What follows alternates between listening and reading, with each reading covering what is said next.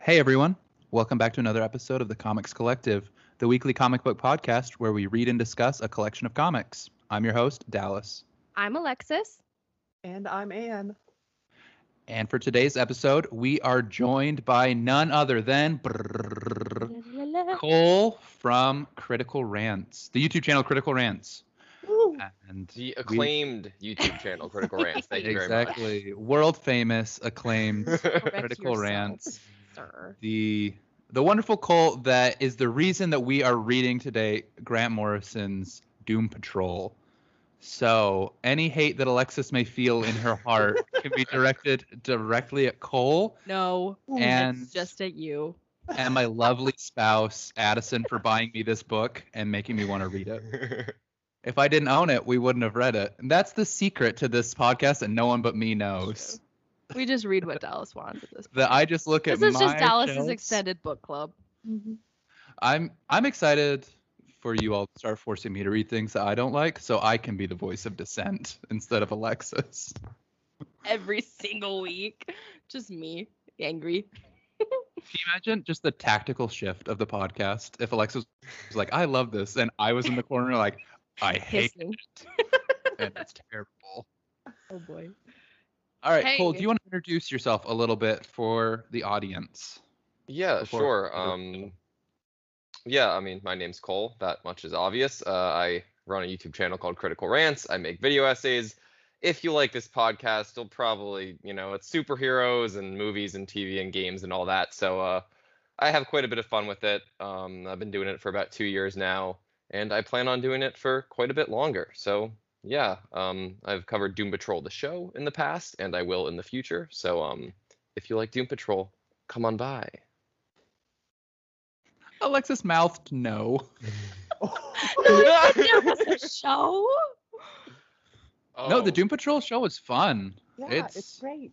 I It's just a good maybe show. This is fun maybe too. watch but, that who next knows? time. Save me the time. If there's a movie or just like school, if they make me read a book and there's a movie, no book.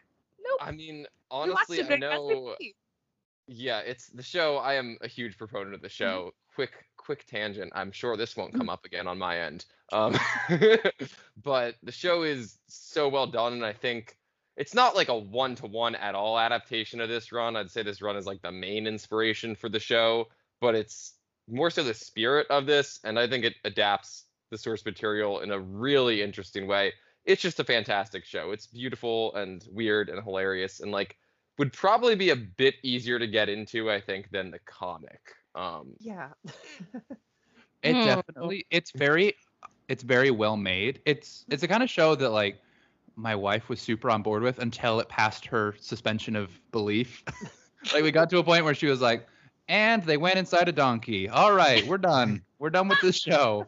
And I was like, that I can't even blame you. I can't be I was mad. gonna ask, how fast did that happen? Because it happens pretty fast. Pretty quick. When they went inside the donkey. She Inside- did really laugh hard on episode 2 when they were like, you're either here because you're a huge Grant Morrison fan, That was so Oh, good. yeah. you're with someone who likes this property, or strangely enough, you liked the first episode. She was dying. She's like, they just called us out like that, didn't they?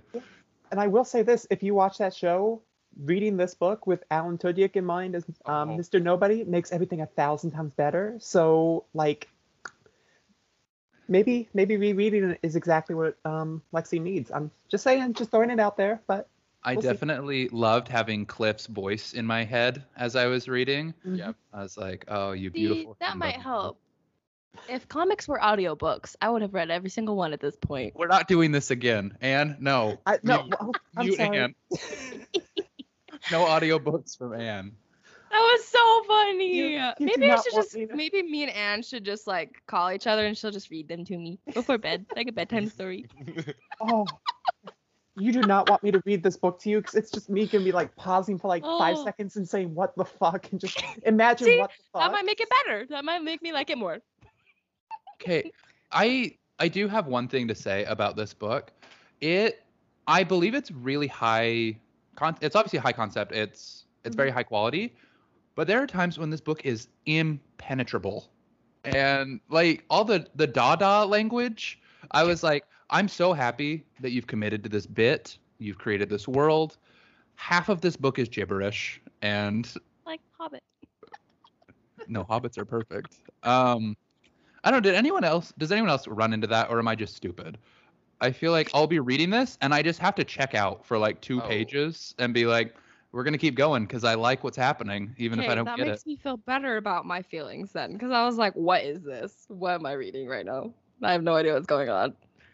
Yeah, like that is basically my experience with like almost any Grant Morrison story. Like the first time through, I'm just like, this is fantastic. I'm catching about like 30 to 40% of it, but it was a lot. Like I was surprised, like, because this is the second time I've read it. I like read it probably a year or two ago for the first time.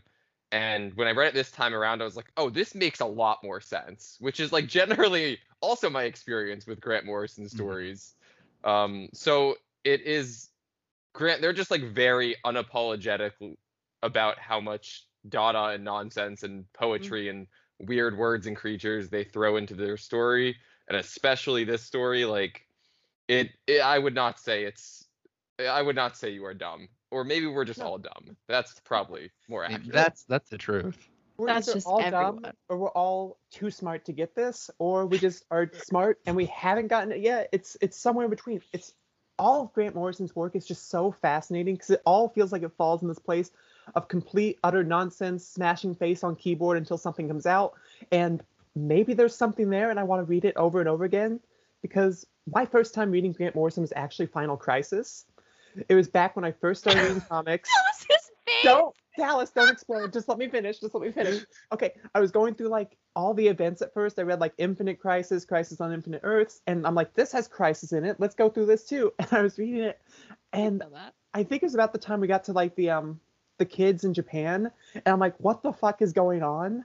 And then Darkseid was in a cop, and there were people with lion heads, and Batwoman had a ball gag, and I'm like, everything makes no sense, but I'm strangely like here for it and intrigued, and I'm like, I've gone back and read that book probably about 9 times, and I feel like I've gotten to a point where I get 95% of it, but there's still just a little bit. So impenetrable is probably the correct way to describe Grant Morrison, but I also think there's something more there, and I think that's what makes it worth going back and reading stuff like this, even though it is so thick at times. I think there's more to it than we see on the first go through. Exactly. I think most of what I love about Grant Morrison is it's a book that you get more out of researching and finding out about. That I was talking yesterday about this, that like one of my favorite comics of all time is Invincible, right? But like I don't think about Invincible when I'm Right. not reading Invincible. You know? I read it, I'm like, oh, that was so fun. What great characters. What a bingeable comic book. I read that whole series in 2.5 days of no sleep fever dream, right? Oh my And God. when I read anything from Grant Morrison, but especially I felt this with Doom Patrol the last couple weeks, I pretty much, my tank is full after like 2 issues in a day. I read 2 issues but I think about them for the rest of the day. And I find myself looking things up and going back and researching and reading cool things that Anne sends me about the run. And then it like clicks into place and it means a lot more. And so I feel like I have to work so much harder for Grant's books, but there's a reason that they're one of my favorite comic book writers of all time, because it has a way of sticking with you and expanding your mind. I would very strongly agree with that. Like it is, I think in general, Morrison stories are more demanding than especially other superhero stories, but also more rewarding, I think, sort of in the long run because of that. Because there is weirdly an attention to detail, even when it seems like the details are just being vomited onto the page. And that's just very unique and very cool. But then to go like a little further than that, I wouldn't say that like if you're reading this and you're not like, this is the best thing ever written, this is so deep and influential, I wouldn't say that it makes you like less of a comic fan. I just think it's a certain taste, it takes effort to get into. It takes the want the want to like feel like there's more than there actually is, because maybe there isn't. Maybe it is just nonsense, because reading some of these annotations that I've read, some of it feels like it makes sense, some of it also feels like people debating in English class what the color of the curtains meant. Like maybe the curtains are just purple because purple is a fun color, you know? Maybe the people from whatever that first city is that starts with a Q that I cannot pronounce, maybe they just talk like that because Grant Morrison picked random words out of a dictionary. Maybe there's nothing more to it than that. So I think it's whatever you make it out to be, and I think that's what makes it special. I would agree. And I think that's a really important point when talking about Grant's work. I think because it means so much to so many people, if it doesn't mean much to you, you think you're less than.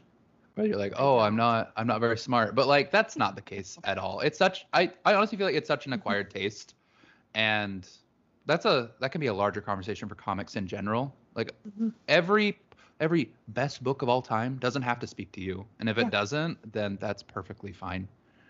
I'd love to hear some of your thoughts about this is the second Grant Morrison book we've read, Alexis, and it doesn't seem like it's been your cup of tea either time.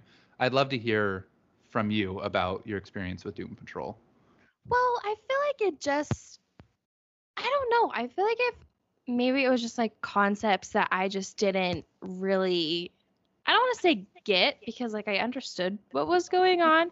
I just felt like I don't know, it just wasn't interesting to me. I felt like it was harder to read. I didn't really catch my personal attention, which I mean, that's like you just said, like everybody has those different feelings about each different one.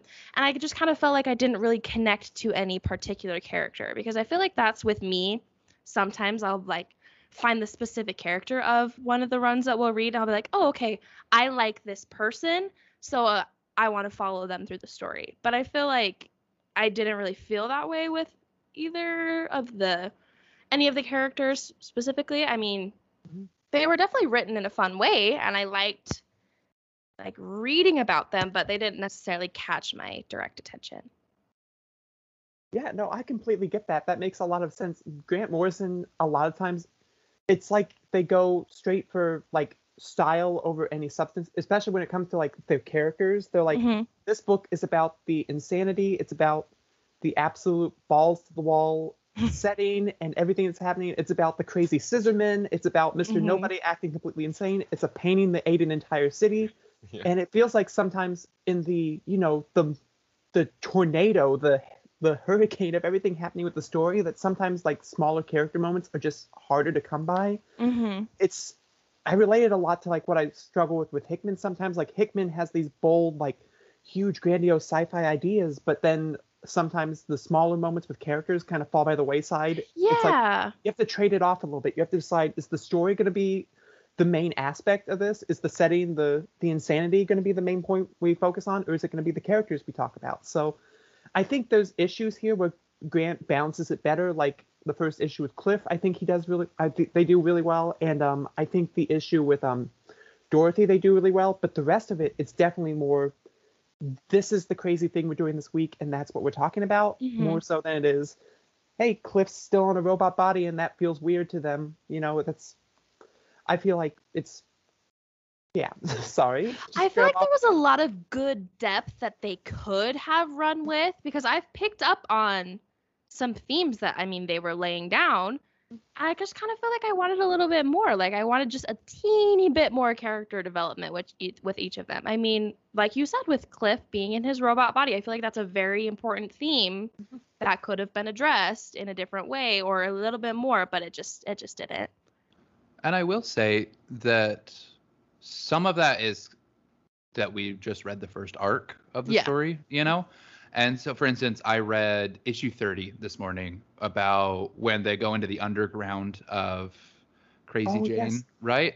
And that really opened up a lot of that character to me and made me understand and empathize with that character a lot more. And I realized that's not what we read for the show. So, like, we don't need to dive deep into that. But there was a recent interview that Grant did where they sort of lamented that everybody tells them their work is garbage the whole time it's being released. Yeah. And then the second it's collected, it's a masterpiece that everyone needs to read for the rest of their comic book career. And I do feel that a little bit with Grant Morrison. I think if you were I'm becoming more and more of someone that just knows what creators I don't like to read month to month. And I don't think that I'll ever be a Grant Morrison month-to-month reader because I get lost and I get frustrated and then I drop off. And then when I have half of the series in single issues, I don't feel a big need to go pick up the hardcover of it to actually enjoy it. And so I think Doom Patrol is a little bit that way, where as a whole piece, I think that you are going to see some of that character growth, but just in individual issues or arcs, it gets lost in the weeds a little bit. Mm-hmm.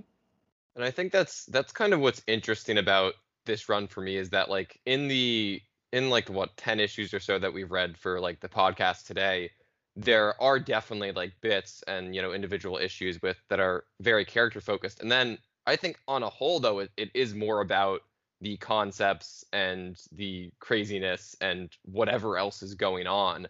And I think in almost any other circumstance, I'm someone who, is very into like character driven stories. Like the rest of the story can be garbage, but if the characters are well written or interesting, like I will be there.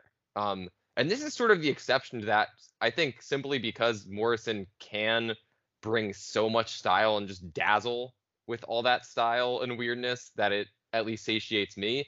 But I will say, like, as the entire run goes on, there definitely are arcs and you really dig into the characters more, kind of like Dallas was saying, and with going into Jane's head in the underground and all this stuff. And it's an interesting way to approach a story that definitely will not work for everyone, but for me it kind of feeds the side of like you get all the weirdness and the shocking amount of poetry that's just in this comic, which I love as someone who occasionally writes poetry, not as often as I should, but it is definitely a balance in some issues and some arcs. I think there is a more kind of like even balance, and other times it's just one or the other, or not one or the other, but much more leaning to the side of weirdness, shall we say. I would agree with that. I think it was fair. I read once that Grant Morrison writes weird comics and Doom Patrol was Grant Morrison trying to write a weird comic. And I very much felt that reading this. But I think, I don't know, we've talked a lot about how we felt reading the book as a whole. I'd love to talk a little bit about the specifics of the book itself. Do we want to start by talking about characters, maybe? Yeah. Does anyone feel strongly that they want to talk about a specific character before we hop in? Like any favorites? How do I even pick? No. I like that one baddie who had every power you've never thought of when she's asleep. Oh yes. I don't remember. was gonna bring her up. I can't remember her name.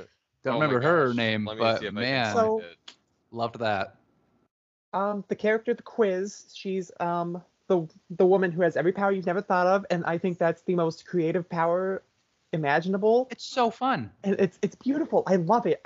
Everything about it. My question is, if you think about the power to create every power you've never thought of, does that cancel her out completely, or Is she a paradox? like, yeah? Just done for. Does Well, that's she the end- first arc, Alexis. That's The the first arc's about paradoxes. Yep. Oh, I know. And then there's Sleepwalk, who was stronger whenever she's asleep, and she listens to Barry Manilow to stay asleep, and I thought that was hilarious. The Brotherhood of Dada was wonderful. I have always been a strong proponent of the name. The Brotherhood of Evil Mutants is the greatest name for a superhero group of all time. But like Brotherhood of Dada is a close second, especially after you explained it to us, Anne. Yeah, because I didn't know this either, and when I found out that what it was, I was so confused. I thought Brotherhood of Dada. Thought they picked it just because, like, oh, this sounds wacky and insane, and they're wacky and insane. But Dada is actually an artistic movement that started around the time of World War I in England, and it's just an entire art style of nonsensical, satirical, irrational works. And I'm like, that's this book. That is exactly everything that Grant Morrison has ever done to a T. They are the king of Dada in comics, and I just am realizing that the covers for that arc also were in this like Dada style, similar to the paintings that we'd seen. That was like, my mind was completely blown, and I'm like, okay, I'm glad I did some research on this, because wow, there's things I definitely didn't pick up on that the first time through. So I started after that, I started looking up different names through the issues to see if I could find anything else of significance. I didn't really, but it was still fun. It still made me think more than I thought I would. That is very fun. All right, any other favorite characters? I that people mean, have? I'd be remiss if I didn't mention Mr. Nobody. What a Like, king! What a king! Oh, the I'm best. trying to think of like how to describe him. And like if you've seen the television show, like you probably have a good idea, but it is not a That's one-to-one adaptation. It's just he is delightful. Like exactly. That was, and seeing him in the show, it's like, I guess that is as best as you can possibly adapt that character to live action without it looking absolutely insane. But I guess the point of it is to look absolutely insane. So the question is, do I want that? Or it works for, I think it really, really Yeah. works. And Alan Tudyk makes it work. And the character in the comics easily carries that whole painting the 8 Paris arc for me. It's just every time he's on page, it's a joy to read. And I like villains like that, where it's like I'm actually kind of rooting for you because you're just really fun and you're just kind of doing this just for the hell of it. So sure, why not take over the world? Go for it. I want to see what happens. I'd rather you be in charge. yeah. It's not even like Mr. Nobody is like, I'm gonna take over the world for greed or for power. It's like because why not? Like there is almost no reason for his being or anything that he does. I mean, there is, but also there isn't, which is kind of a good way to describe this entire run in a sense. Yeah. It's honestly like a supervillain. They're like, wouldn't it be hilarious if I sucked all of Paris into a painting? And like, I can vibe with that. I am a huge fan of stupid villains, and Yeah. Mr. Nobody. I wouldn't Gru say from Despicable Me. exactly. I don't think that Mr. Nobody falls into stupid like Skeletor or Sauron, the pterodactyl. They're a different kind of stupid. But this is an absurdity that was really fun for me. Where like, I feel like Mr. Nobody is the polar opposite of Lex Luthor in the best way. Yes. Like That's a good way. Mr. Nobody turns a policeman into a toilet in this story, which is I think that speaks for itself. He's And then like go for it. and then he also tells said police officer that he doesn't speak fascist. Yes. And like, I made that my header on Twitter because that made me smile. You know? He's like, if the Joker didn't take himself too seriously and also wasn't limited to the bonds of physical reality. Yes. So yes. it's Like the Joker done right, honestly. exactly. And we're talking about the villains, and there's crazy villains in here like God. Literally. Yep. It's like an anime. And the Scissor Men, which are terrifying. The scene where they take half the Doctor and he's talking about them cutting his thumbs off. Yes. That was uncomfy. Oh yeah. I just couldn't stop thinking about Dwight Schrute talking about his grandma teaching him about the Scissor Men yes. at Christmas time. And Michael being, we don't want to hear about your Nazi war criminal grandmother. That's all I could think about when that whole Scissorman arc. I was like, Dwight was right, honestly. They're spooky. The villains are insane, but I think the heroes are really, really interesting.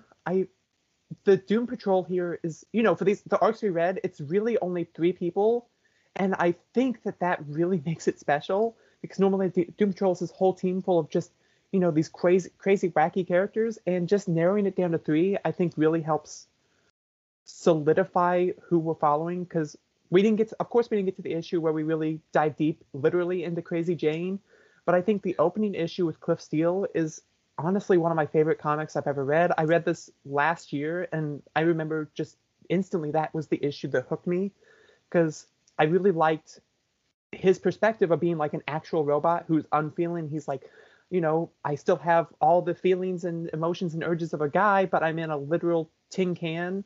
I can't feel anything. And the moment where he starts bashing his head into a wall, I thought that was the best character development that I'd seen for this character ever, or any sort of like cyborg character at all. That it's just such a raw and emotional and powerful moment.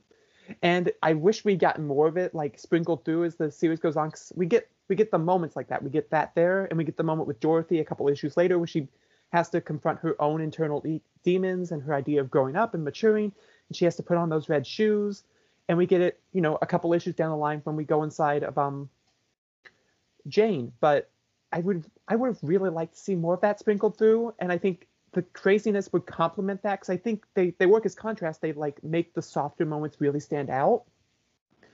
And I think that's one of the reasons why that beginning issue before all the craziness really starts stands out so much to me, because we're going to get a question about memorable moments later, and that issue remains a huge memorable moment to me just because of Cliff and everything he's going through. And I actually think that's something that the show does so well. Mhm. That I think it does better than at least what we've read of the comic, is giving us those soft moments, right? I feel like in the show, I really, really care about Cliff a lot. Mhm. I really care about Jane. I really care about they're not Rebus yet in the show, but about the negative man.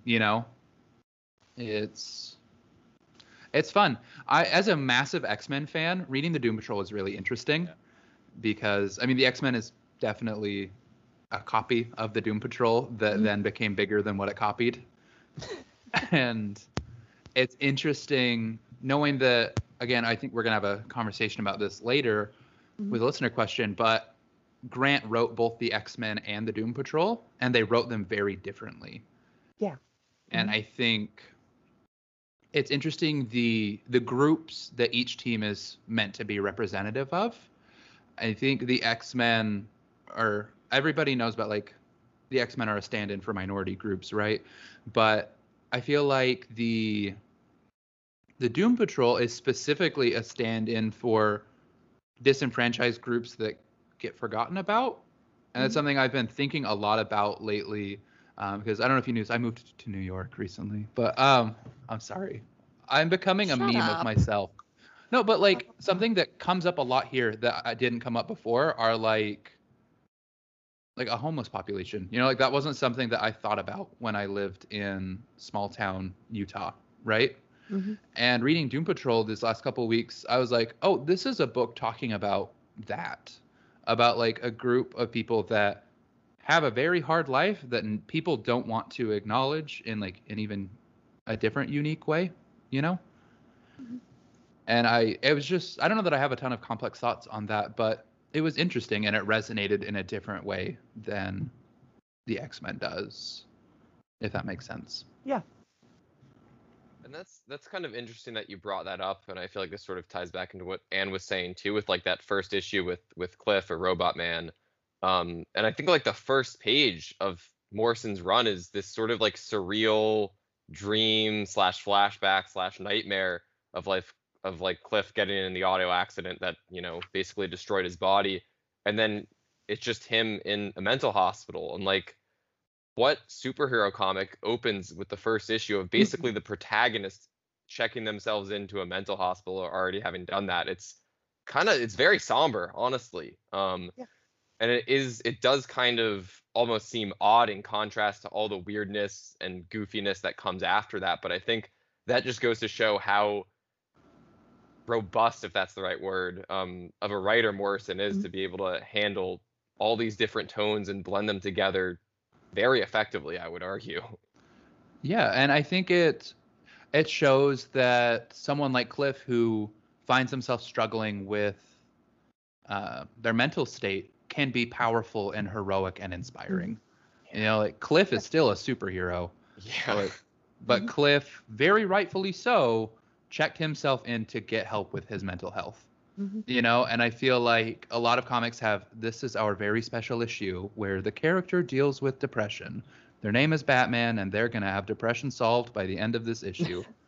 Or like in the Harley Quinn show, I thought it was really funny when they were like, do you want to just montage past the hard parts of alcoholism? Like that was a very funny, self-aware moment. And Doom Patrol spits in the face of that idea. They're like, nope, our characters are not going to get over depression in an issue. They're going to have to keep going about being superheroes while feeling depressed. I thought that was interesting and good. Yeah.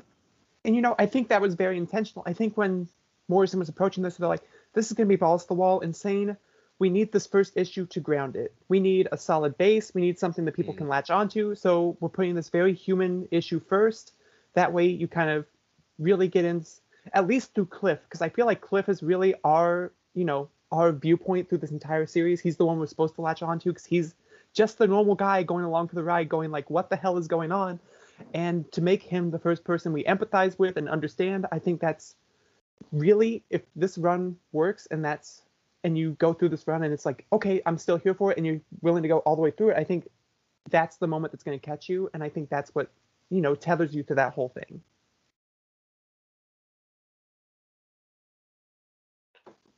Alexis, you go. Sorry, I was looking at Anne's ferret in the background of her Oh my camera. God. It's so cute.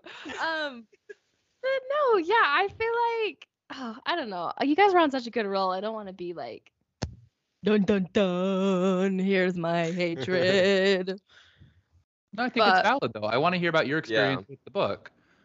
Yeah, I just feel like personally, and this may be more than just the book itself.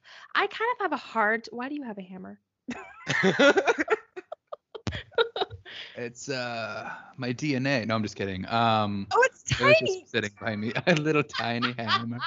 Because I was building a picture frame before this, and so it was by me. God. Sorry. That was funny. My bad.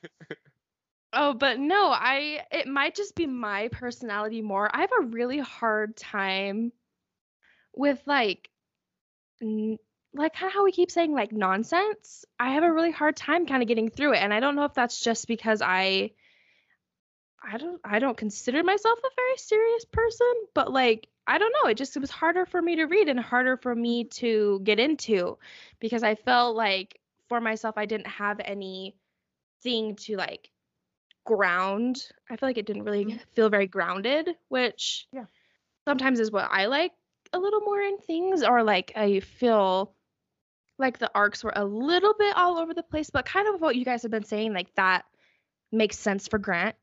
That's their writing style. That makes sense. It tracks. And maybe that's just kind of why, even how Dallas said, I didn't really like the other one that we read too. Maybe it's just my personality that I don't really. I don't know. Because I mean, I love comics. I love reading them. They're always so fun. But yeah, this one just wasn't my favorite. I don't really know why. Because I wasn't expecting not to like it too. Because sometimes, I mean, every time Dallas says we're gonna read another Spider-Man run, I'm in my mind like, like no, and then it's yeah.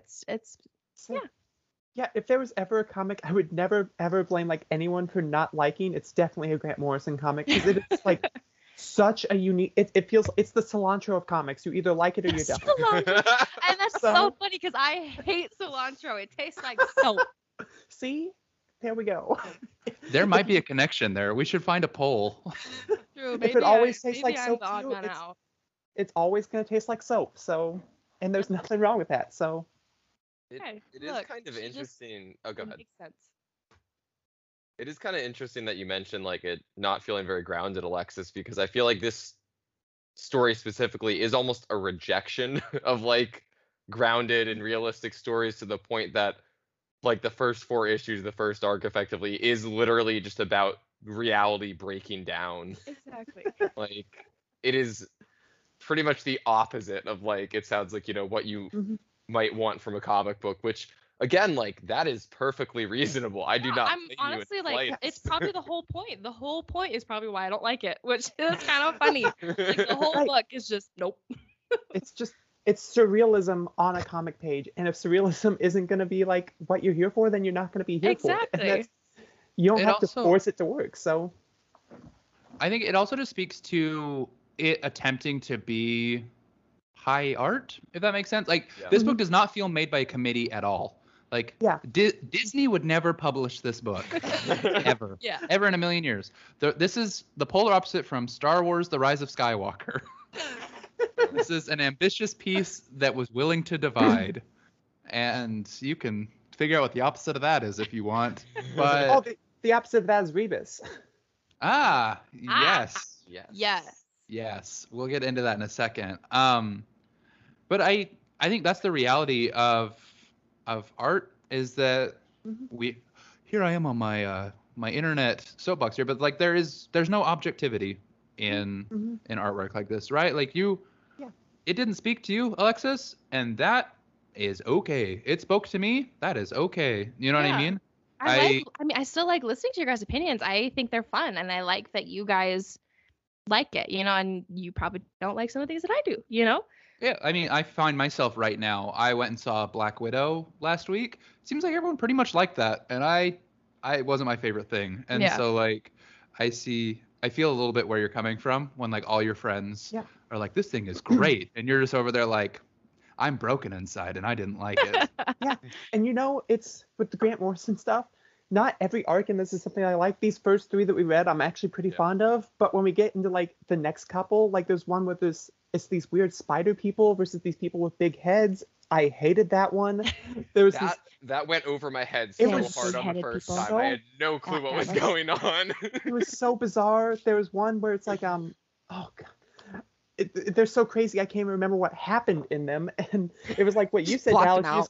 You just kind of have to check out for a little bit. I swear to God, the second volume of Doom Patrol, I literally checked out for the entire last arc, and I just got to the last page. I'm like, okay, I guess I finished it. Mr. Nobody's on the cover of the third one, so I guess I'll be back for that one. But yeah, it's just, and if it doesn't work, it doesn't work, and even if it works sometimes for you, it won't work every time. So it's crazy. Yeah. That's what's kind of interesting about reading this run is there are these like occasional, and like it does come down to just like personal preference or how engaged you are, but that arc you were talking about, and like I'm gonna go through and reread, finish rereading this whole run, but I'm just like, man, I have a feeling that is gonna go so far over my head still because it just went so far over my head the first time. But like for every arc like that, there's 1 or 2 or 4 arcs where like, there's one where Mr. Nobody runs for president only on the platform that every day will be Christmas, and like Hired. it's hired. yes, like Yes. Hired. this is maybe I don't know if any person who works on the Doom Patrol show is listening to this, but I will pay you so much money to adapt this arc because please make it happen. It's just Please. delightful. But it is kind of interesting because there are these moments where you're just like, yep, just like smooth brain, like drool coming out of my mouth. Like this sure seems really interesting and cool. I wish I understood it. But I think again, like the more you sort of engage, I think in general with the text, it will, there'll be less and less of that and more just like, oh my gosh, this is actually amazing and beautiful and weird and sincere. I feel like a lot of this is like, I don't know what you just said, but hell yeah, speak your truth. Yes. That actually, while Yep. I don't want to pull it up because it's from the arc we're talking about, the one that's really, really confusing. Mhm. The very last page of that art is Rebus saying, in fact, the whole concept of the tower indicates a symbolic wish to transcend duality and achieve some kind of union with a fundamental state of pure consciousness. And then he turns and asks Cliff, and then Cliff just says, yeah, screw symbolism, let's go home. So That's a mood. I remember that was the only part of the arc I really remembered because I'm like, everything's over the top insane, but I liked it. The very last page, Grant basically says, yeah, that was all symbolic, but whatever, it's a comic, let's go home. I do think, again, and here's me pulling from something we didn't read for the show, but I think it's interesting in Grant's Batman run, they have a whole thing where at the end of a long arc where Batman has been trying to like derive deep meaning from what Joker's doing.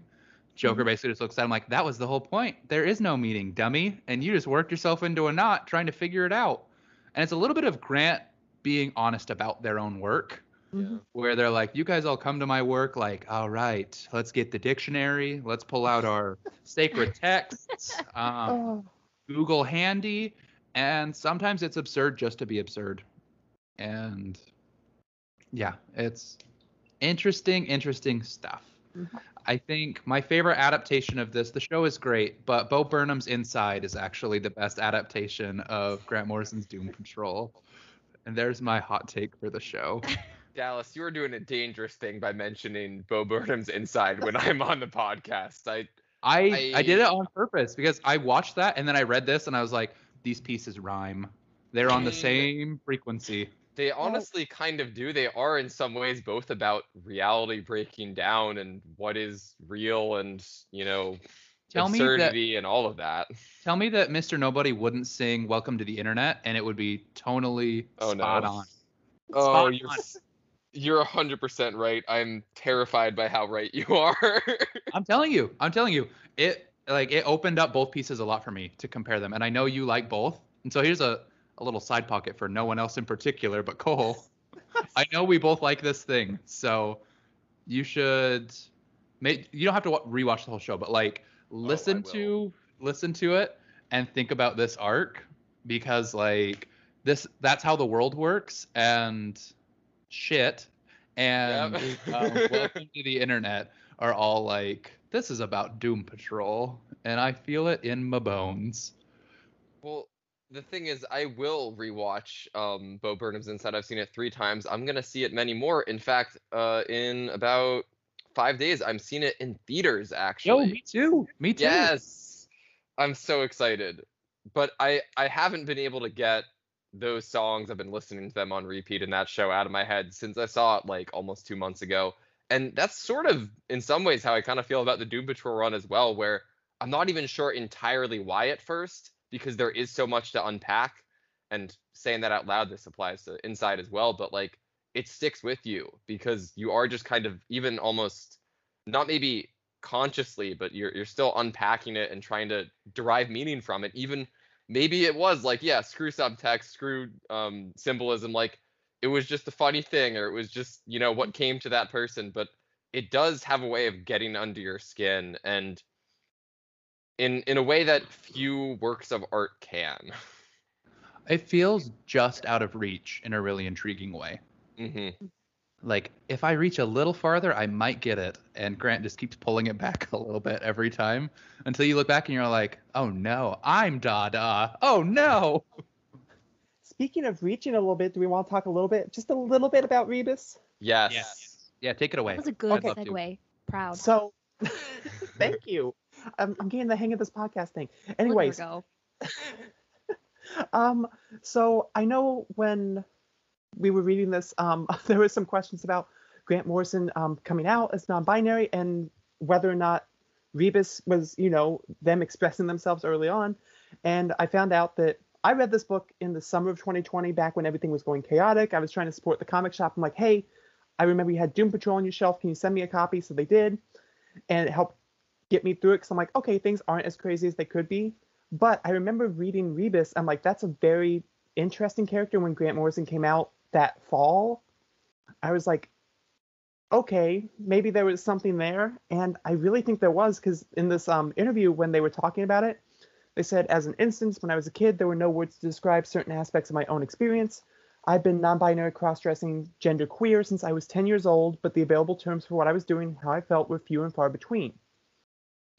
And then they said, like, I didn't want to transition or embody my female side exclusively, so I had no idea where I fit in. And they continued, terms like genderqueer and non-binary only came into vogue in the mid-90s. And this book is from the 80s. So I really feel like this Rebus was definitely, I don't want to like say for certain that like this is what they were doing, but Rebus really feels like someone who has always understood they were genderqueer in some way, trying to come to terms with that, trying to find some way to describe it in a time when the words really didn't exist for how to describe it.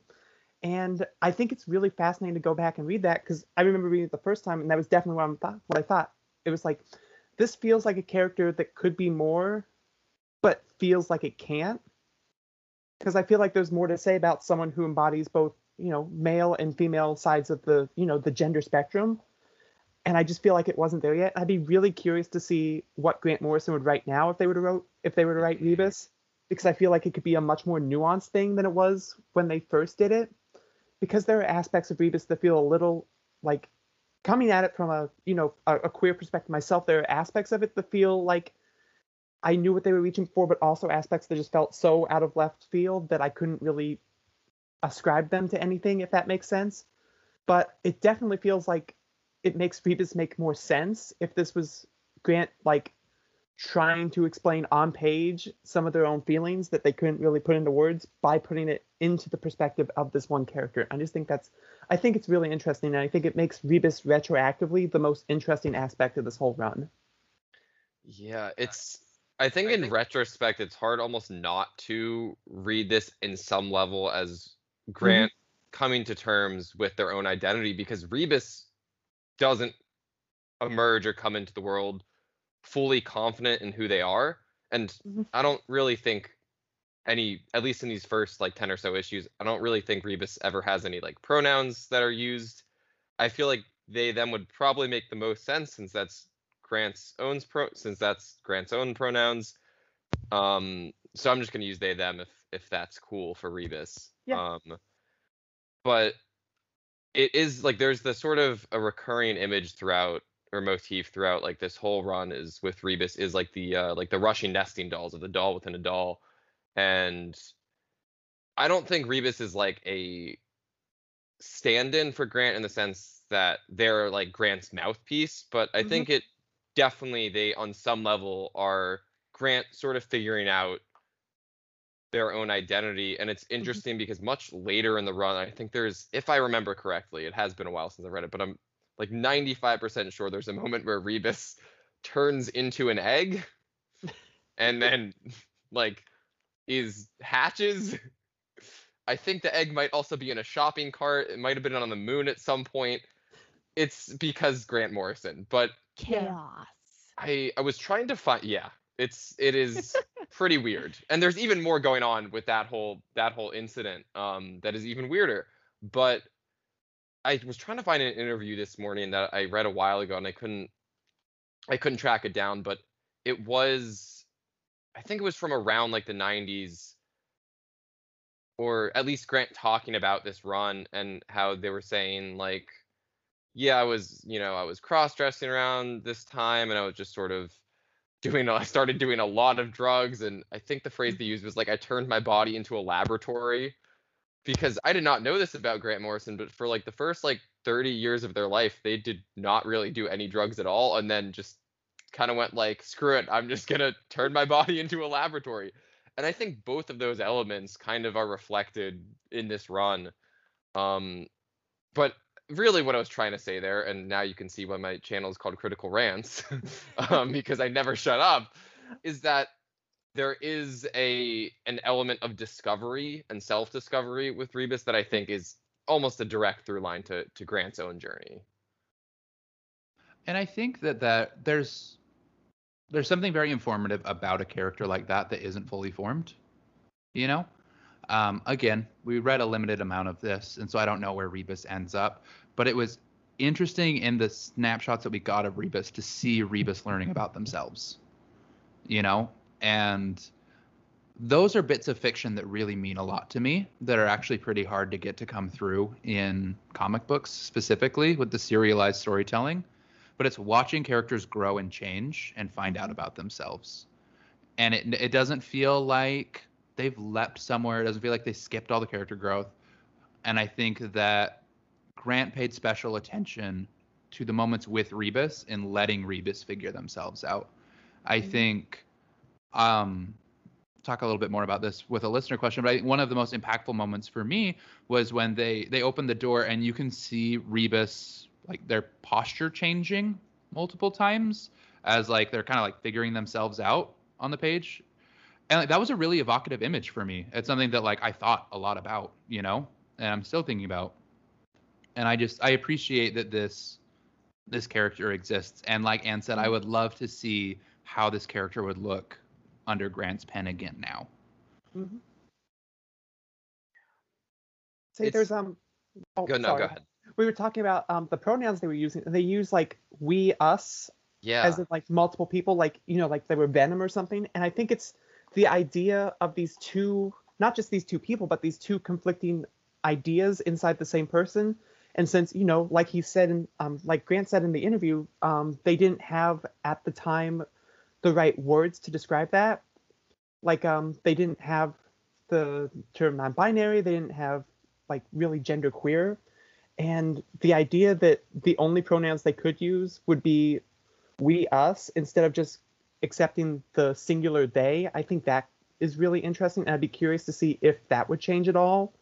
Because it's just like the small little bits of like vocabulary used to describe Rebus. I wonder if Grant could write them again, I would wonder how they would write it. It's also sort of interesting because in some ways, like Rebus is also just kind of a total mess. Like I don't mean, hopefully that doesn't sound mean, but like no.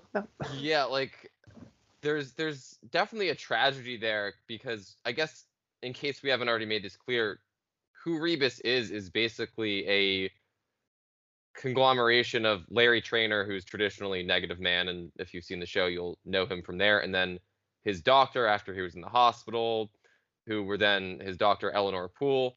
And these two people were merged with the negative spirit into this one being who then called himself Rebus. And there's a scene where Rebus is visiting Eleanor Poole's boyfriend, who is just like very angry and upset at them because they're like what the hell is going on? Basically, like, I don't even know you anymore.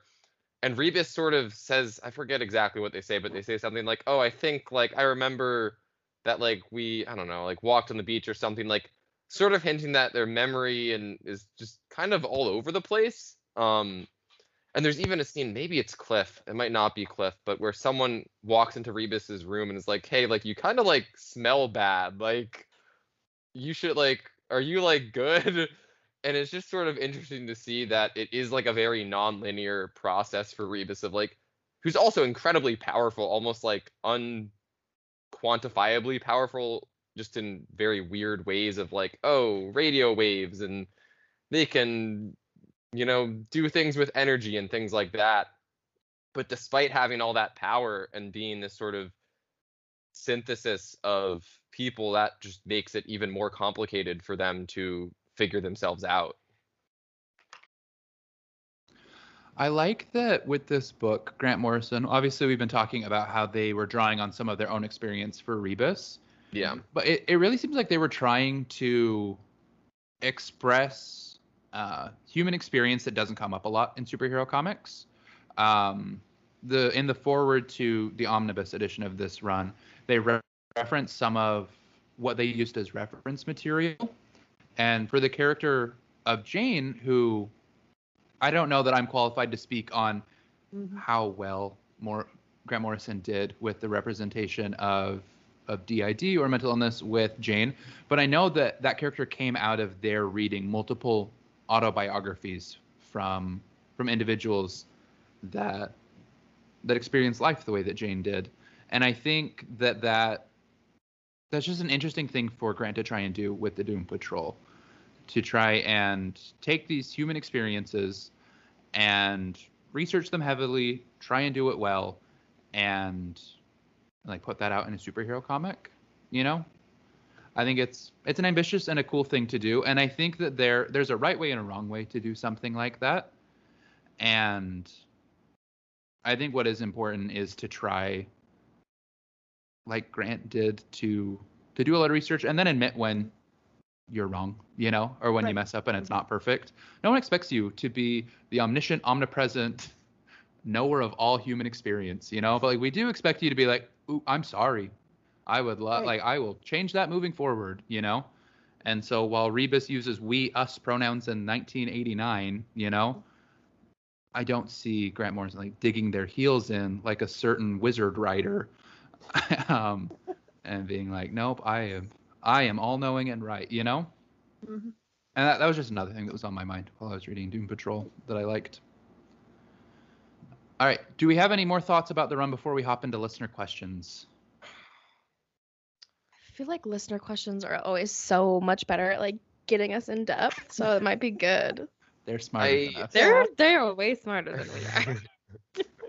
I do want to say one more thing, kind of going off what you were just saying, Dallas, about how the Doom Patrol is definitely an atypical superhero group where they're often just, barely able to save themselves, or, barely able to support themselves. And I think that definitely is reflected in this run because, I mean, yeah, we first meet Cliff. He's checked himself into a mental hospital. We first meet Jane, and she is struggling with, having 64 different personalities that she has to share a body with. And all this trauma that she is, how does one even begin to deal with that kind of trauma? It's these sort of very heavy questions. And it is really refreshing to see that emphasis on mental health and mental illness in a superhero book, because it's, you don't show up to a Doom Patrol book presumably to, see, oh, you get to see Robot Man punch the bad guy. It's as weird as it is, as surreal and absurd and unreal as I think this run is, just in a general scale, it is also strangely very real and very human in what struggles its characters are going through. And I just really, really appreciate that. Doom Patrol is for the people. Mr. Nobody is for the people. I Vote would Nobody like a whole Justice. podcast just about Mr. Nobody, frankly. The Doom Patrol is great, but like Mr. Nobody steals the show. Yes. He really does. It's impossible for me not to read his dialogue in Alan Tudyk's voice. Like, I cannot. He does such a good job in the show that it's all I hear, and it's beautiful. Alexis, if you decide to watch the show, please let me know. I want to know what you think about it. Okay, how do I? Well, so for It's on people that don't HBO. know, okay, it's on HBO. I was like, some people might not know, so we should put where it's Yes. at. You're like, yeah, those strangers that might not Those know. I mean, I strangers. know all of us know, Silly but people. them silly geeses. On one of our platforms that, once again, me and Dallas don't pay for. I mean, I do want to say if anyone is like, oh, we haven't read this Grant Morrison Doom Patrol run, if you're a little hesitant on picking it up, definitely check out the show. Check out the show and the comic regardless, but like the show I think is a perfect balance sort of what Alexis was saying, where like the comic doesn't always feel grounded or necessarily rooted in character. The show I don't think ever strays away from focusing on character while still hitting you with some weird, wacky, goofy, ridiculous shenanigans. It's so And hot. that's like where I started with reading Doom Patrol comics. And it's a great jumping on point. I would agree. I think that the Doom Patrol show does a lot of what The Boys show is able to do, where they take something that's pretty interesting and they tone it down like 30% to make it more palatable. You Thank know? God. Yeah. And I find the Doom Patrol comic more palatable, but I have no interest in the Boys comic, you know? Like Yeah, that I show don't either. that show is right to the edge of what I'm comfortable with and oftentimes goes over what I'm comfortable with. Yeah. And so the fact that the comic is somehow past that, no interest at all. But like, I think that the Doom Patrol show, if you find yourself having a hard time connecting with Grant Morrison's comics but liking their ideas, Doom Patrol show is so for you. And if this whole thing sounded interesting to you at all, I think you should check out the Doom Patrol show. It's really fun.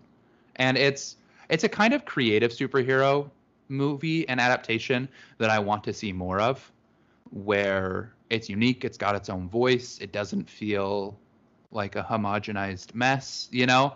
I find myself more being like, I would rather just read the comic unless you can bring something really fresh with the adaptation. And I think that they do bring something really fresh with the adaptation with Doom Patrol. All right. I've heard myself talk enough. Let's do listener questions. All right.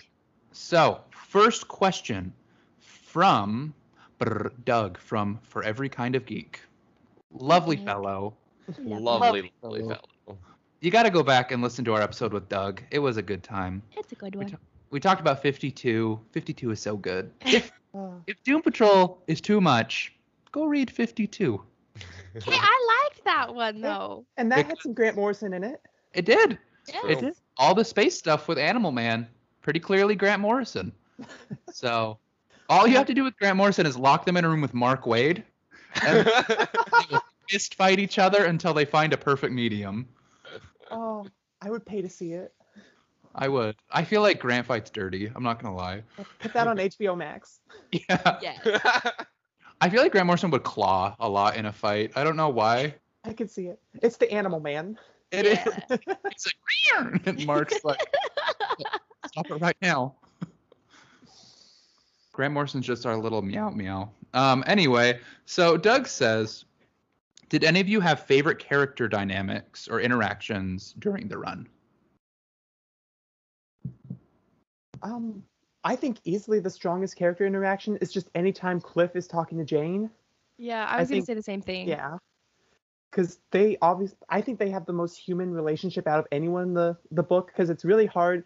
Like, we even talked about him, but Niles Calder is just so distant and cold all the time. And what's his name? Joshua, he's around too, but he doesn't really. His issue with Dorothy was great, Yeah. but it's it's just that one issue. Mhm. I think Cliff and Jane's dynamic, and it's really strong in the show too, but I think that really carries through the whole run. So I think, for me personally, that's the one I'd have to go to. Yeah, and kind of to piggyback on that a little bit, one thing I really did like from those two specifically, Mhm. when they're introduced and they kind of are just tossed into each other's presence, like, here, you Mhm. guys would be friends. And I liked how it's mentioned a little later on. I don't know who tells Cliff. I don't remember specifically, but they're like, it's been mentioned to me that Jane's therapist says that she's doing better. She's kind of seeing some improvements in her own personality just from hanging out with you. And I kind of liked that. I was like, oh, okay. Now that she has a friend, like her life is kind of trying to like stabilize, and they kind of are doing that for each other, which I really liked. And you can kind of see that a little bit. And I also just think that that speaks a little bit to how much of a help you can be to the people in your life, even if you don't Exactly. feel like you're in the best spot. I feel like I am in a habit of like I have to put on my own face mask first before helping these other people, you know? Mhm. And I do think there's an element of that. Like if you're drowning, you do need to kind of figure your crap out before you try and like thrash other people into your life. But also like you don't have to be in a perfect place to be a really bright light in other people's Exactly. lives. Mhm. And I think that Cliff demonstrates that really well for Jane. And so I love that point that you made, Alexis, Mm-hmm. that We help each other out. yeah, that while Cliff might not feel like he is in the best spot, he is in a great spot to help Jane. Yeah, and I also feel like he kind of also feels a little more confident in himself as well, just from hanging out with her and seeing, like, oh, I remember, like, I feel like he commented, like, oh, my life is a lot better than what's going on over there. So Well, yeah, I just thought that was funny. I think their dynamic's interesting because I mean he's a mind in a robot, right? Mm-hmm. He's like he's the Tin Man of comics, and I think there's a little bit of him that looks at Jane and says, "I could have 64 minds in a body, body. you know." And like, and I think she looks at him and she's like, "Oh, someone that understands at least in part what's going on." Yeah, they kind of have an understanding of each other. Yeah, I think they're great. I think you two are spot on that is one of the best Obviously. interactions. I mean, what can we say? The never wrong half of the podcast. President You're and welcome. Vice. And I'm just the editor. Yep. And so Just anyway, for me and Cole are going to be talking about Inside for the rest of the episode because you two hurt my gosh. feelings. So goodbye. And you should watch it. It's very This is how good. I win. I will watch it. It's I'll very get good. around to it, I promise. It's absurd. Like if Yes. I think I'm right. I think I'm right all the time, but I think I'm right when I say Inside Okay. feels a lot like Morrison's Doom Patrol. Got it. I will watch it and I'll let you know how you're wrong. Oh, Yes. perfect. All right, It is, and I will be there to defend Dallas when this happens. and it'll be on HBO Max. They're gonna fight each other. Yes. And like Grant Morrison, Anne uses claws. I do. Don't fight me. I fight dirty. I bite. She fights like a ferret, whatever that means. She has an assistant, Sarah, as Oh well. my gosh. All right. Question number 2. This comes from Keanu Comics, obviously a real panda. I love Uh, Keanu. They're so sweet. They write, "What are the most memorable moments from the run?" So from what we read, what's the most memorable? Do you have one, Alexis, or is it just like the feeling Sarah, of my nightmares. hate? Yeah. I mean, for me, it's got to be anytime Mr. Nobody's on page. Okay, Yeah. yeah, that too. Christmas every day. Ever since we commented on that, I have that thought. Yeah. How lovely that would be. Quick it's so quick cute. tangent on that. When he runs for president, people are holding signs that say "Nobody for president," That's my favorite. and there's just like brief snippets of interviews where people are like, "Yeah, I mean, I like him better than the other guy, so like, yeah, I'll vote for him." And it's just, it is Oh. ahead of its time. That's Exactly. so good. It reminds me of the Simpsons episode where both the aliens run for president. Oh. Oh God. Easily one of the best bits the Simpsons ever done. When they unmask and they're like, "It's a two-party system. You have to vote for one of us." I was like, I'm dead. Ah. You're like, that's a little Ah. too close. Ah. Say, I know personally I've gone on about like how my favorite 2 issues are the ones that are a little quieter that focus on Dorothy Yeah. and Cliff. Mhm. But talking about memorable moments, there's one that really cemented for me like who the Doom Patrol is, and it's the moment when the Justice League shows up to save Paris and they're just standing around looking at this painting, and they're basically like, okay, now what? What do we do? And it's like, that's what the Doom Patrol is. They're the people that come in for the things that are too batshit crazy for Batman to understand, which is probably a lot in a universe where gods are real. So, it's a good thing they're around. I like that a lot. I think that's spot on. Yeah, Any other? Oh man, it's tough to pick just one. I mean, it is like anytime Mr. Nobody is there, and at least from these first 10 or so issues, it might be the sort of end of like the painting that ate Paris, where they have to like the Doom Patrol and the Brotherhood of Dada have to join hands to defeat this apocalyptic horse that is power like of friendship. Yeah. It's perfect. Yeah, it's perfect. It's so funny, and it's also like has features a moment where Jane really steps up, and that's pretty great. And she kind of saves the whole world, but with the help of the power of friendship, and it's fantastic. Yeah. Very, very, very good. All right, and now coming from Timeout, Glenn Machette. Oh. All right. Anne BFF has Glenn. left the podcast. It's okay. I read the comment ahead of time. He behaved himself this time, so it's okay. I will say though, my name is not Alexa. That is very often confused, and I am not a tiny little thing that talks back sometimes. But Yes, you are. That's exactly what you are. oh, Very side apt. tangent. Just a little itty bitty. I have a Google Home in my apartment, and my roommate has an Alexa. And one time I say, "Hey Google" to my Google Home, and Alexa answered, and she goes, "That's not my name," from the other room, and I was like, "She's speaking to me." That reminds me. Here's my tangent. That reminds me of the time that I got a call from a telemarketer, and then I immediately got a second call from a telemarketer. So I merged the calls, and I just let them pitch to each other. Oh.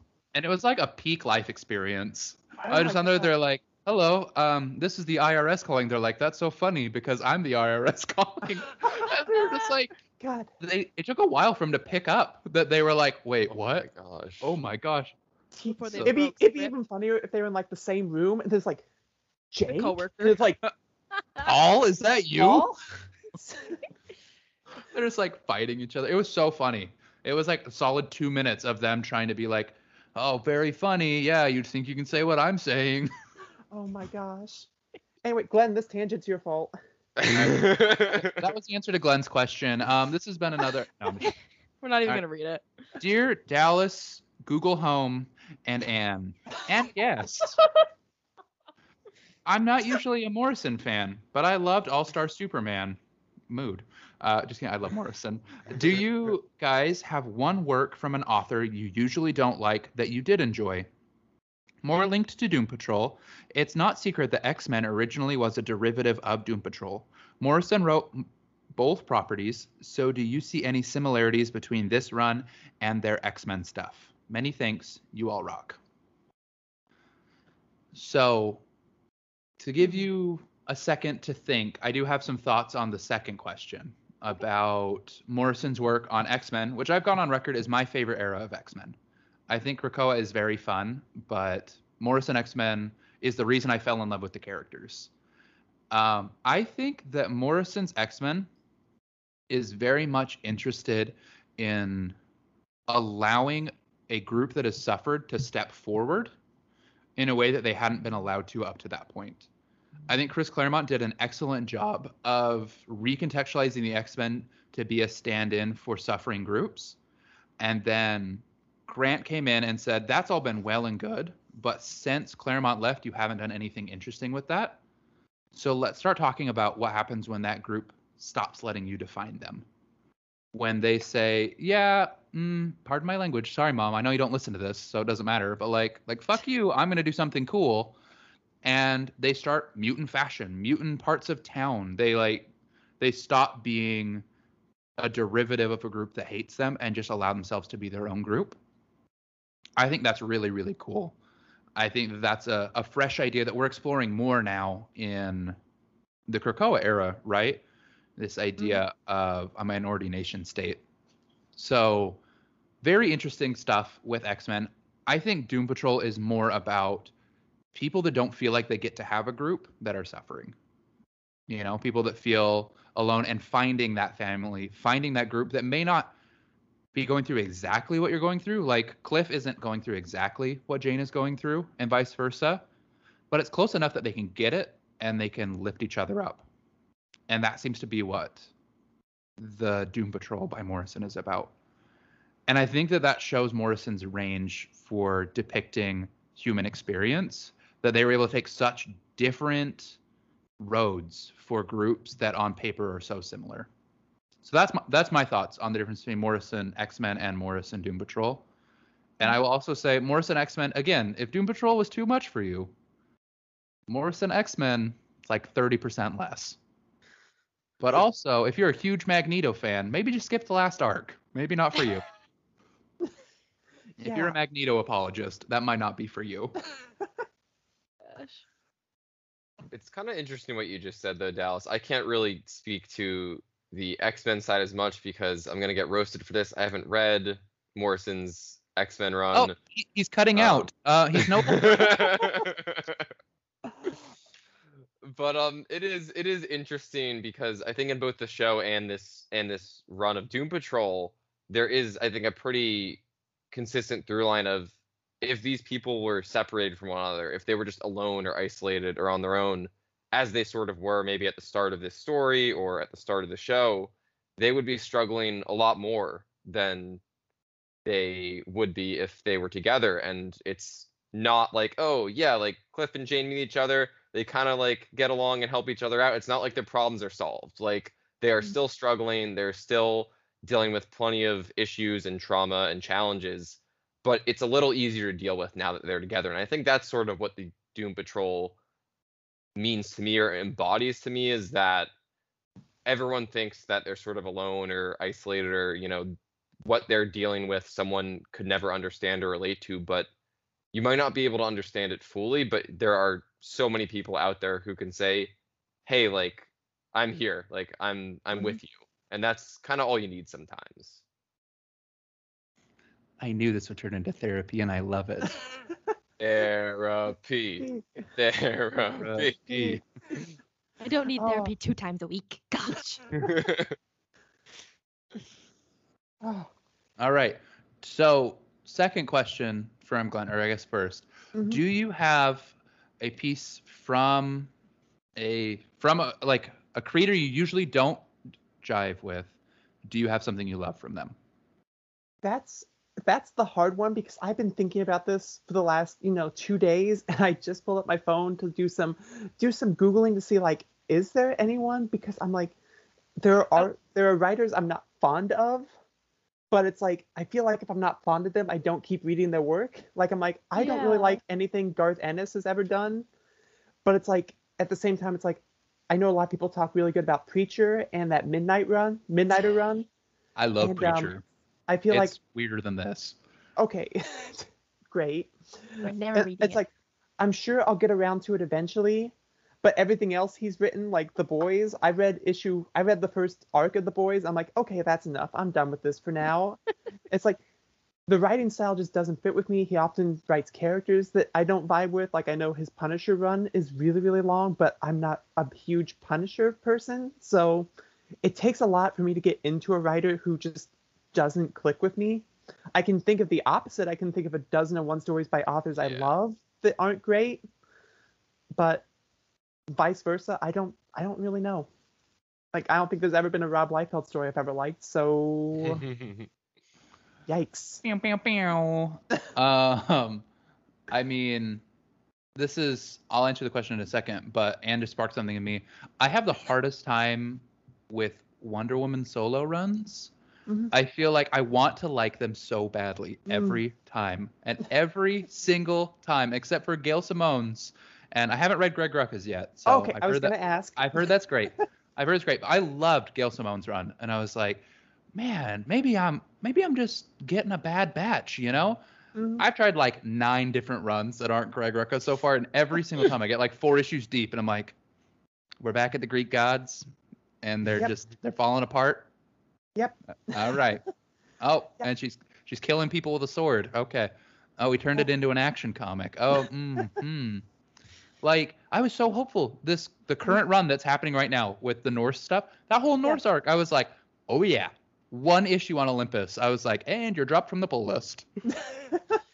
Be gone, thought. We could do a whole episode on why I think Wonder Woman is the hardest of the Trinity to write for, but that's definitely a conversation for another day. I do think, specifically answering Glenn's question, I do not often jive with Frank Miller's work. Oh, I have one answer. I adore Frank Miller's Daredevil run. Mhm. I think it is so good, and it was like one of the first comics that I read that felt like more than what was on the page, and made me fall in love with the character. And I think Dark Knight Returns is fine. Like, I liked it the first time I read it. I don't really ever feel the hankering to go read it again. And everything since then has been about violence towards prostitutes. So, like, not something I'm interested in, Frank Miller.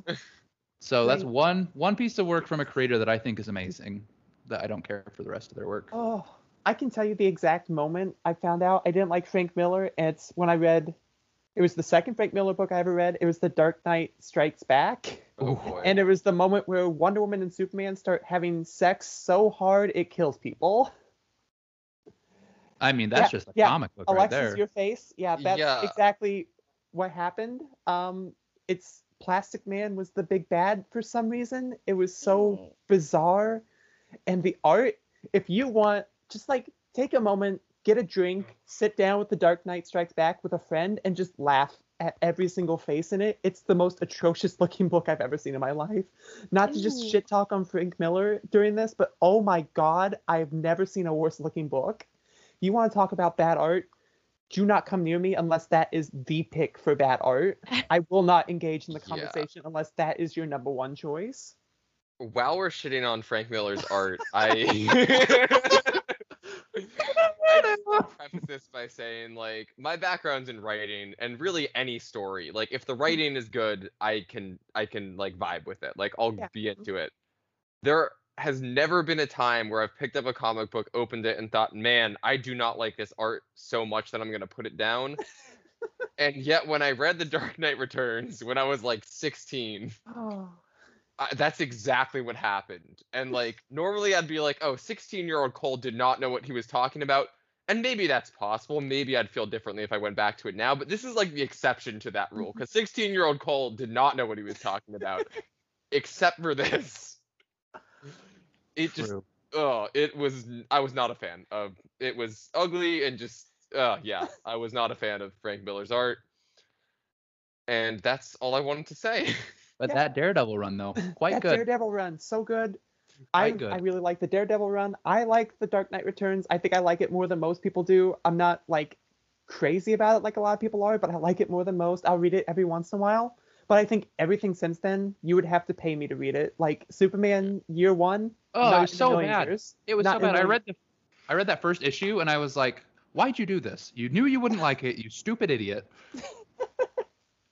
Yeah. I like The Dark Knight Returns too. I like it for what it is, as an Elseworld story. I don't like that from the moment that book hit pages, they were like, and this is the definitive take on this character. Right. Like, for what it is, I like it. I think it's high quality. You know, I think that and the Daredevil run are both good. But like, I just feel animosity towards that book because of what it's done to Detective Comics. Big shout out to my girl Ashley for pointing that out to me, because I've not been able to unsee that that's exactly what happened, and it's heartbreaking. So, all right, anyone else have an answer for Glenn's stuff? Yeah, and this is kind of a weird one, but because I don't even know if I've read any other stories by this writer. But Superman Red Sun, which is written by Mark Millar, I actually really like that story. I've heard some interesting takes on the rest of his work, and I don't really feel compelled to go to them because of that.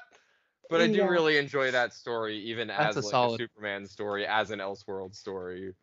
Up and down.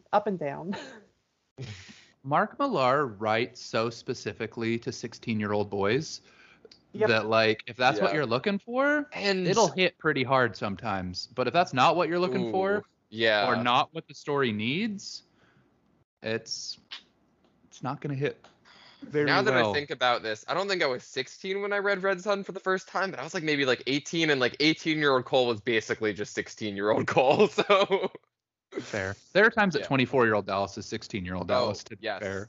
that's exactly where I am as well. All right. I think we have exhausted our Doom Patrol episode, folks. Does anyone have any Oh. closing statements or thoughts? Alexis is coming out of REM sleep. I just saw her come out of a coma. Um, Well, I don't know anybody's names to be able Well- to compare who writes what. I was gonna say you could say Grant Morrison, but we haven't found one you liked yet. So I liked 52 kind of sort of. okay, okay, 52. Okay, Kinda so we sorta. have one. There we go. We have 50% of one. Alexis, do you want to announce next week's book that you're actually going to love? Because we made you read something you didn't like this time. And I know you're going to like next week. Well, I know I'm gonna like it because I'm the one that kind of picked it out of the two. So whenever we read things that I like, and then I obviously I'm the one that picked them. So, yeah, no, we get to read Black Cat next week, and I'm all excited. Very excited. Oh, this is gonna be so good. Mm-hmm. It's going to be so fun.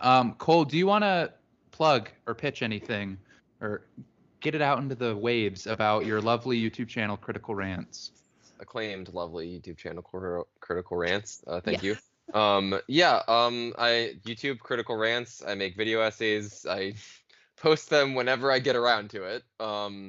But I've covered Doom Patrol a few times. I have a video planned for sometime this year on this very Doom Patrol run by Grant Morrison, which will be a doozy to make. But you can also find me on Twitter. It's at critical_rants. I could use some more followers on there since, I have some pretty good tweets, not to brag. Yes, But you yeah, do. that's where you can find me. Oh, thank you. It's guilty as charged. But yeah, that's it for plugging on my end. Okay. I want you to make your bio like underrated gem, Critical Oh. Rants. Because Oh, it's my true. bio is already chock full of stuff though. I think I'm at the exact character limit. It was precisely with a science is how I wrote my bio. Oh god, yeah. I have two very stupid sentences right off the gate. Man. That's the way to be. Exactly. Yeah, my lane that I thrive in is just as stupid as possible. But also where you go, he's kind of right, but he's incredibly stupid. That's where I thrive. Oh, beautiful. Oh, All right. And do you want to pitch the exciting stuff that's going on in your Yeah, world right now? I recently just launched a Patreon, so if you would Ooh. like to come and support me and help with some of my transition costs, because things are expensive. I love this world. If you want to come and see what I have to offer there, I have some fun things for the people who follow me for comic stuff. I also have some fun treats for people who would like to follow me for some of my writing stuff, which is starting to take off, which is really exciting. I have stuff for that there for you too. So yeah, I think there's something for everyone. So go check it out. I have some pretty good goodies coming up for you guys. So yeah, that's just Patreon, Carol and Comics. So the link is in my bio, I believe, or in my links section of the bio on Twitter. So easily findable, and it's my pin treat right now. So yeah. Oh, yay. Thank Love you. it. I should also briefly mention, since I also have a Patreon, I forgot to plug that. Patreon.com/criticalrants. That I'm just gonna end it there. All right. And if you want to help support my Hot Boy Summer, Dallas Taylor's OnlyFans, Gross. there's nothing lewd. I'm just gonna read Doom Patrol out loud to you. No, just post pictures of your candle. Yeah, my sweet cankle. All right. Oh, Just This the has one. gone off the There's rails. only one. This has officially gotten bad here at the end, which usually means it's Oh. I'm over. impressed. I'm impressed that it took us this long, frankly. Yeah, I was that was expecting a- us to be like minute 5 is where we'd Like, be at this level. a lot of Especially with the book self-control. that we read. It could have gone Yes. shitty fast. exactly. This has been another episode of the Comics Dada Collective. Come back next week for a normal book. Love you all. Toodaloo. Goodbye, everyone.